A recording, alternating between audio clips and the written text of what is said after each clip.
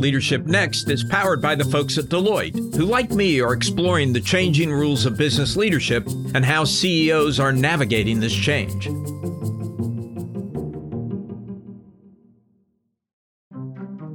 Welcome to Leadership Next, the podcast about the changing rules of business leadership. I'm Alan Murray. And I'm Michal Lev-Ram.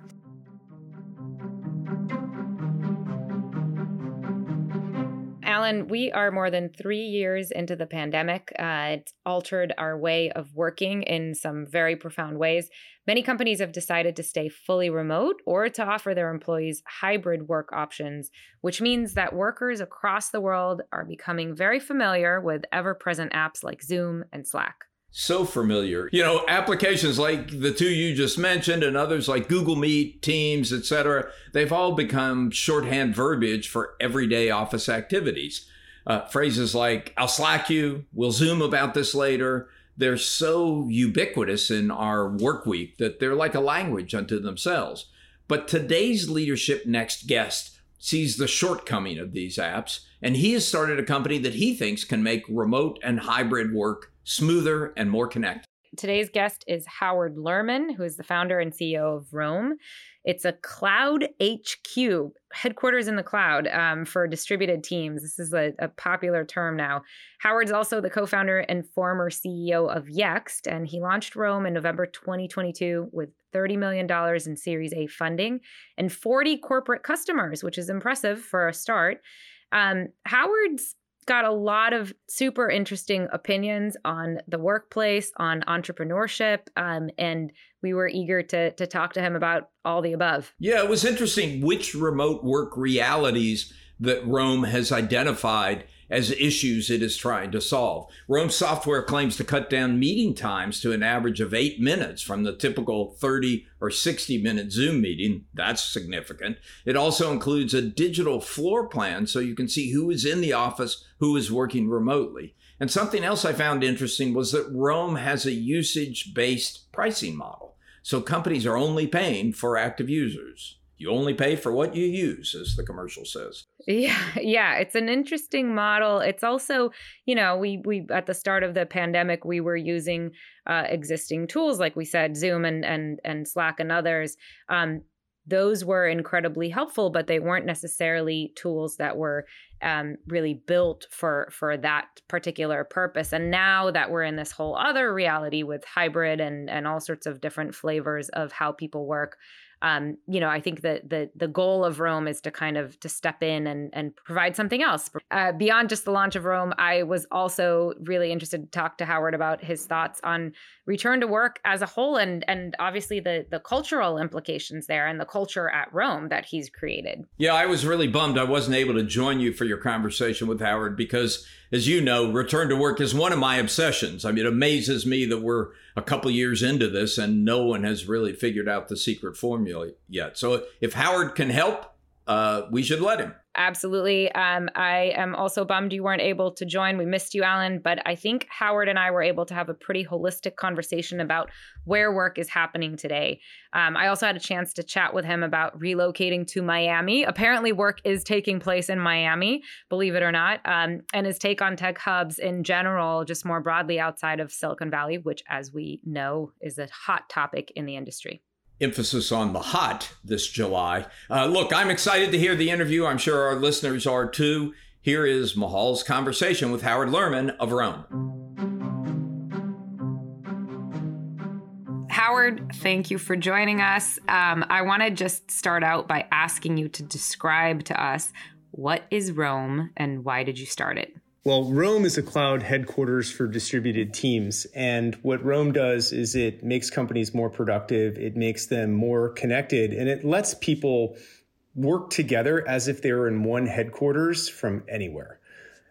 Why I started it is kind of a funny story. I mean, during the pandemic, I was running Yext, and a company I founded in 2006 and ran for 15 and a half years.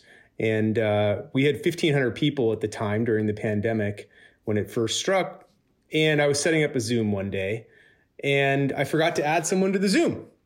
And if you forget to add someone to a Zoom calendar invite, that person does not exist. They're a non-person. It's like 1984. And I had this like flash of insight, which was, what if there was a bird's eye view of all of the people in a company? And whether they're remote or hybrid kind of doesn't matter. What if you could get almost a Marauder's map, if you've ever read Harry Potter, that showed who was talking to who and who was meeting right now and where people were, who was in the office. And so we made it. And I made this kind of for myself. Fast forward to today, it's been a ton of fun going from 0 to 1 again. But I made Rome, and we founded Rome with a great team in order to help every company work together in one HQ from anywhere. I think, when we think of the tools that kind of helped us all get through the pandemic work-wise, you tend to think of Slack, Zoom, a handful of others. Obviously, those tools were not created during the pandemic. They existed well before. Talk about just, the fact that you were able to create this product and the team to build it from the ground up, knowing this kind of new reality. How did that change what you were able to do and the features you were able to add? I think, it's really important to think about this problem. And if you take a step back here, we live today in an era of video conferencing. And right now we're on a video conference. We're recording this. I can see you. You can see me. And Zoom did an incredible job solving the video conferencing technology problem. Now, I am old enough to remember when video conferencing didn't work. And we would try to be on a call and I would be trying to, forgive me, download, a Cisco app, WebEx, and struggling, and it wouldn't work. And we'd be in and out. And Zoom was the first company that just made it work all the time. And they did that around 2014 and 2015. And the reason is because they rewrote the video codec. And they all came from the original Cisco team, right? From the WebEx team. So they knew the issues. Not to dig on Cisco here, but yes. And they've caught up now too. Now video conferencing generally works and you have a number of options, but Zoom was the first. And what happened is, as a consequence of the video conferencing technology finally working, we all became what I call overscheduled. And so today we live in this era of overscheduled videos. And so if you look at your calendar, I'm guessing it's back to back to back, meetings and video conferencing all day long. And so this technology, which for the first time worked, made we've all rearranged our workflow around the technology. And so, that wasn't how it used to be. And, I'm old enough to remember being in an office when I would walk around and talk to everybody continuously with short, fast, serendipitous conversations all the time. When Yext was first getting started, we wouldn't even consider hiring someone outside of New York. And it took us until, probably 2010, 2011, where we began to hire people that weren't in our office, that were in our office building all day. And in 2010, 2011, when we had 100 people in a room, it wasn't like I was on video calls with them all day. We would just all meet, and we'd meet ad hoc and have short, conversations as necessary.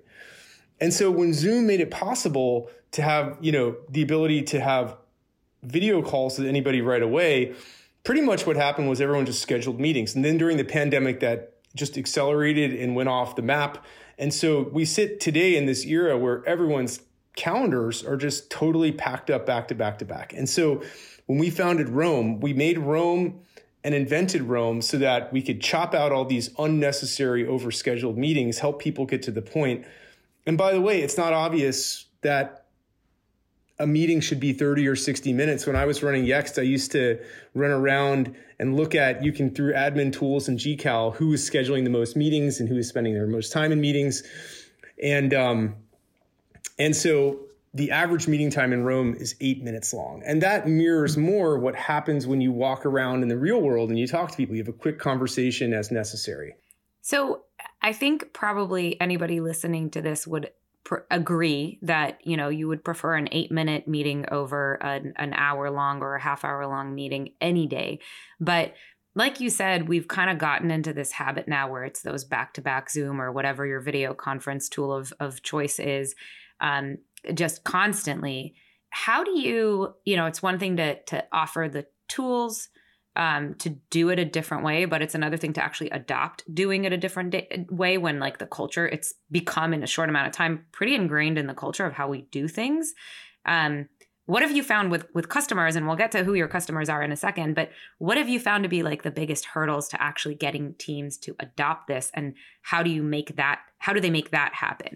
Every company is a little different, and every company has its own unique culture, and every company has its own unique ways that they interact, and sort of codes that are official and then codes that are not official.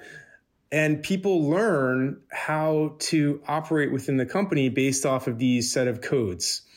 And some of the companies are heavily async. And async is a huge work trend that really a lot of companies that were pre-pandemic, that were remote, were all async. And then since the pandemic, you've seen this rise of asynchronous companies, I think enabled by async types of communication tools like Slack. You also have a set of companies that are not async, that are hugely synchronous. And these are companies that may have been in an office before. You see, for example, let's take the Wall Street banks. There's definitely async work that goes on, but when you're on a trading floor, that's a hugely synchronous type of activity. And it's no surprise that the Wall Street banks CEOs, Jamie Dimon and James Gorman from Morgan Stanley, are getting the people, they want people in the office all the time, they want them there 24/7. They want them there 9 to 5, Monday through Friday, because that's a synchronous type of activity. And so in order to adopt a new platform, you don't try to get in the way and change behavior. You try to almost fit with how that company is operating. And so you can schedule a Roam meeting in Google Calendar, but you can also just have an ad hoc Roam meeting. And one of the interesting things we see is when a company first signs up for Roam, they may have, and I'm making up a number here, call it 100 meetings in a week that are scheduled. And then over time, within the first few weeks, you see the number of scheduled meetings go down and the number of serendipitous meetings go up. And the overall meeting time goes down, but the overall meeting count stays about the same. So it's fascinating to watch, in a way, companies adopt technology to support their workflow instead of what they've done with Zoom, which is to reverse their workflow in support of the technology. Jason Gerzatis, the CEO of Deloitte US, is the sponsor of this podcast and joins me today. Welcome, Jason. Thank you, Alan. It's great to be here. Jason, we live in an era of disruption, technology disruption, geopolitical disruption, workplace disruption, and it makes accurate predictions about what's going to happen in the future more difficult than it has ever been. Yet the polls that we do together with you show that most business leaders largely remain optimistic. Why do you think that is? Well, I think optimism is a result of the fact that we've been through an incredibly tumultuous 3 years. And so I think business leaders realize that they've built resiliency into their organizations. The prospect of even more disruption isn't as foreign of a concept, and I think there's more confidence in their ability to adapt and to be agile. Secondarily, there's been tremendous investment in technology and new capabilities that client organizations and executives broadly are optimistic about those creating more value and more opportunity. So it's a function of what we've been through, as well as the investments that have been made that give a sense of optimism despite some of the headwinds.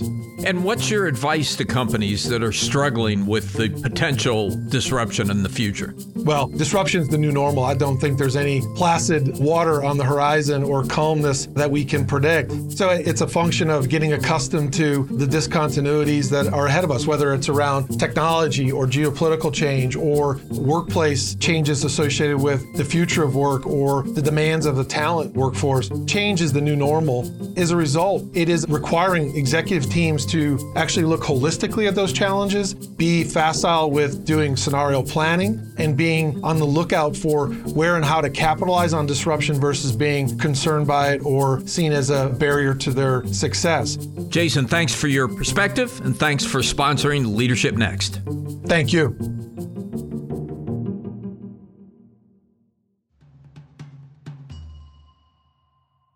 Another interesting stat that I saw about Roam and usage is that so many of these ad hoc meetings are audio only.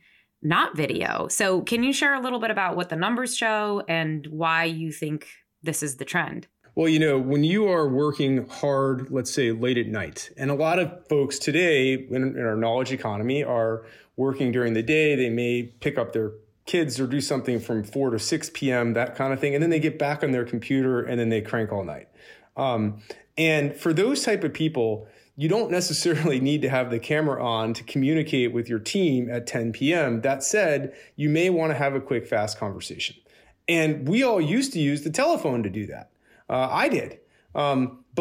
But somehow when Zoom became the standard, it's like, well, let's do a video call, and then everyone turns their camera off. And so you have this sort of awkward dynamic and potentially pressure to turn your camera on. We have a unique format in our cloud headquarters, in our private offices, which is audio only. And it turned out that is the number one most, and this was something that surprised even us. We didn't anticipate that audio meetings would be the most used format. I think 76%, last time I looked, of calls, of meetings in Rome are audio only. And so what people are doing is they're having these short, fast, quick 3-minute, 8-minute, 6-minute audio conversations, grabbing other people to bring them in. If I see, 2 people are talking, I know who they are, I can guess what they're talking about. I might jump in for a minute. We might grab someone else to get an opinion on something. By the way, the phone won't cut it because we might want to share the screen and look at something real quick and then get back to where we were before. And then, I remembered this, I pop back over. Audio only meetings are hugely popular, particularly first thing in the morning and particularly late at night. I want to ask you also about how employees take to Rome and like specifically, it seems like one of the strength of the platform and what enables some of these features is that you can see, who's in person, who's where and when, right? So that you can have those ad hoc interactions. And then that's at the same time, there's a lot of scrutiny and questions about, some of the tools that are out there now that are tracking employees.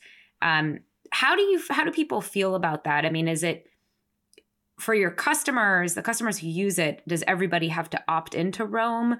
Do some employees feel uncomfortable with it, or do they all see the upside? Like, I'm just wondering how they're feeling about it. And if there's any apprehension of like, well, I don't want my boss to know where I am at all times kind of thing. Rome is absolutely not designed to be a surveillance tool. In fact, I might suggest that if anything, a junior level employee is the ultimate beneficiary of this more than a senior employee. Because if you're a junior employee and you just started a company and you're in an office environment or you're not, the only way that you're going to absorb knowledge is by having an idea of what's going on. And so by giving everyone a shared view of what all the people are up to, it really benefits the junior people so they can see, is the executive around or is my boss around and who are they talking to? And can I jump in and have a conversation with them? So in terms of the onboarding and learning and orientation for someone junior, it really does help them a ton. But it's very important to remember, and this goes for all platforms, that companies are in total control. And everything that you type into, for example, Slack or Zoom chat or a Microsoft product is a click away from HR. And people don't understand that and they forget that. HR can see everything that you type into a company product or a company computer. And so these tools that sort of take this, hey, we're going to give you privacy, they may not actually be as private as people think. And so it's important for people to remember what they're actually dealing with. Okay, well, that's Howard Lerman's PSA. Thank you. So, and I want to talk just kind of bigger picture.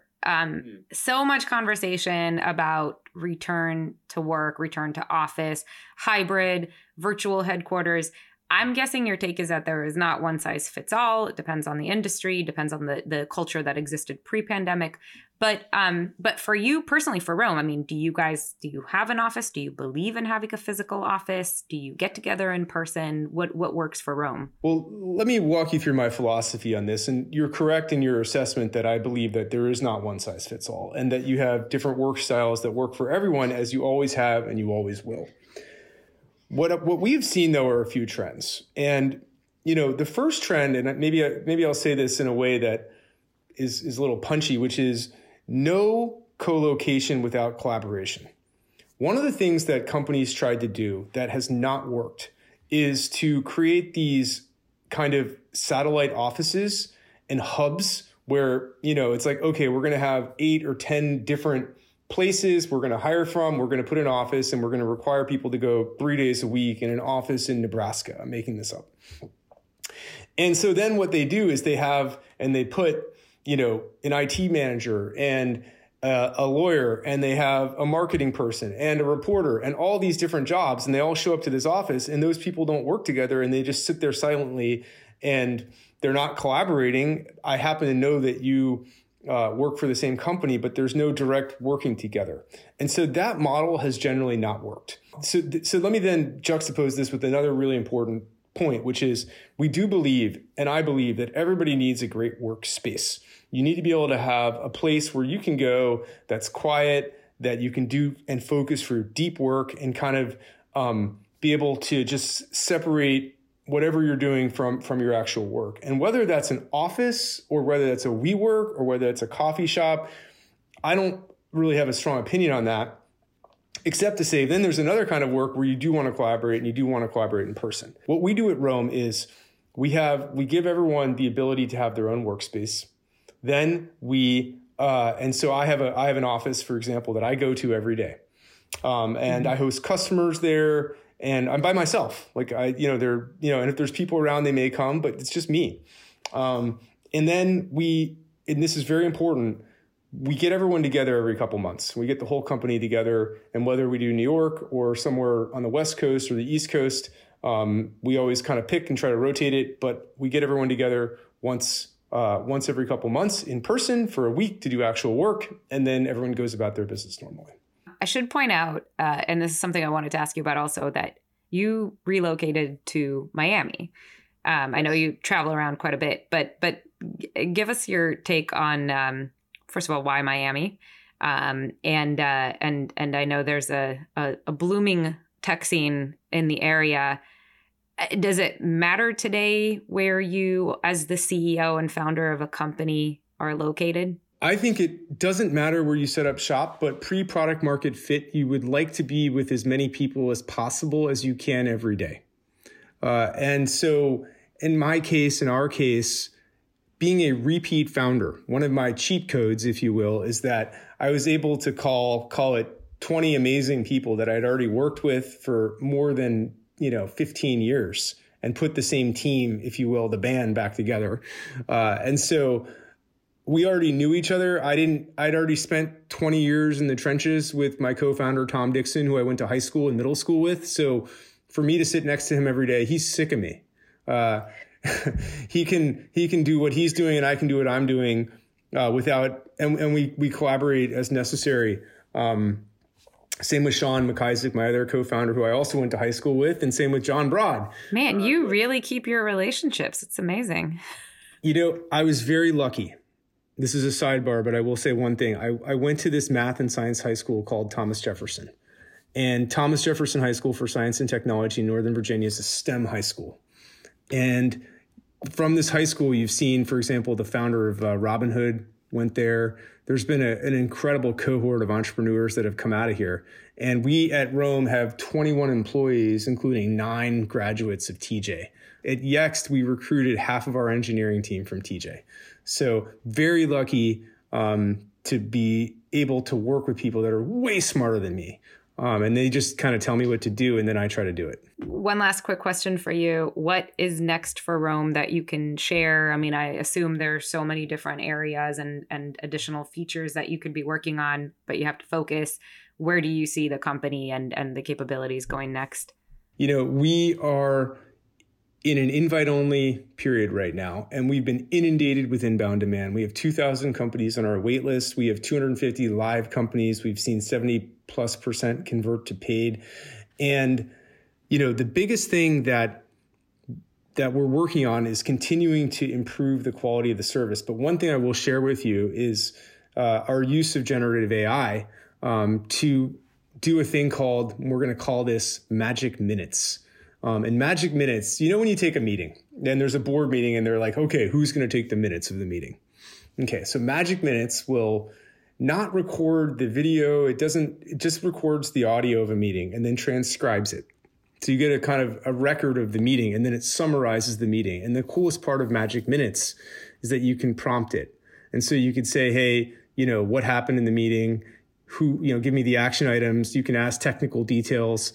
One of the coolest things is you can add people to it in our own UX so that you can add people as necessary. And part of the vision here is to begin to use some intelligence to figure out who should be in a meeting and who doesn't need to be there. People need to be mindful of the costs when they're setting these meetings up. In fact, Shopify added, you may have seen, a meeting cost calculator to a GCal. So it's like a plugin. When you set up a meeting, it tells you the cost of the meeting. So these are the kinds of opportunities we want to help companies solve.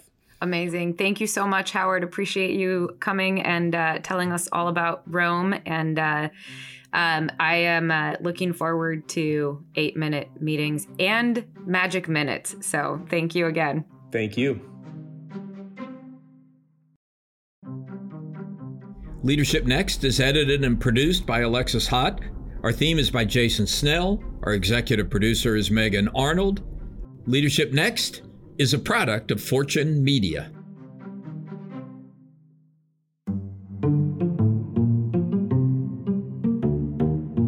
Leadership Next episodes are produced by Fortune's editorial team. The views and opinions expressed by podcast speakers and guests are solely their own and do not reflect the opinions of Deloitte or its personnel. Nor does Deloitte advocate or endorse any individuals or entities featured on the episodes.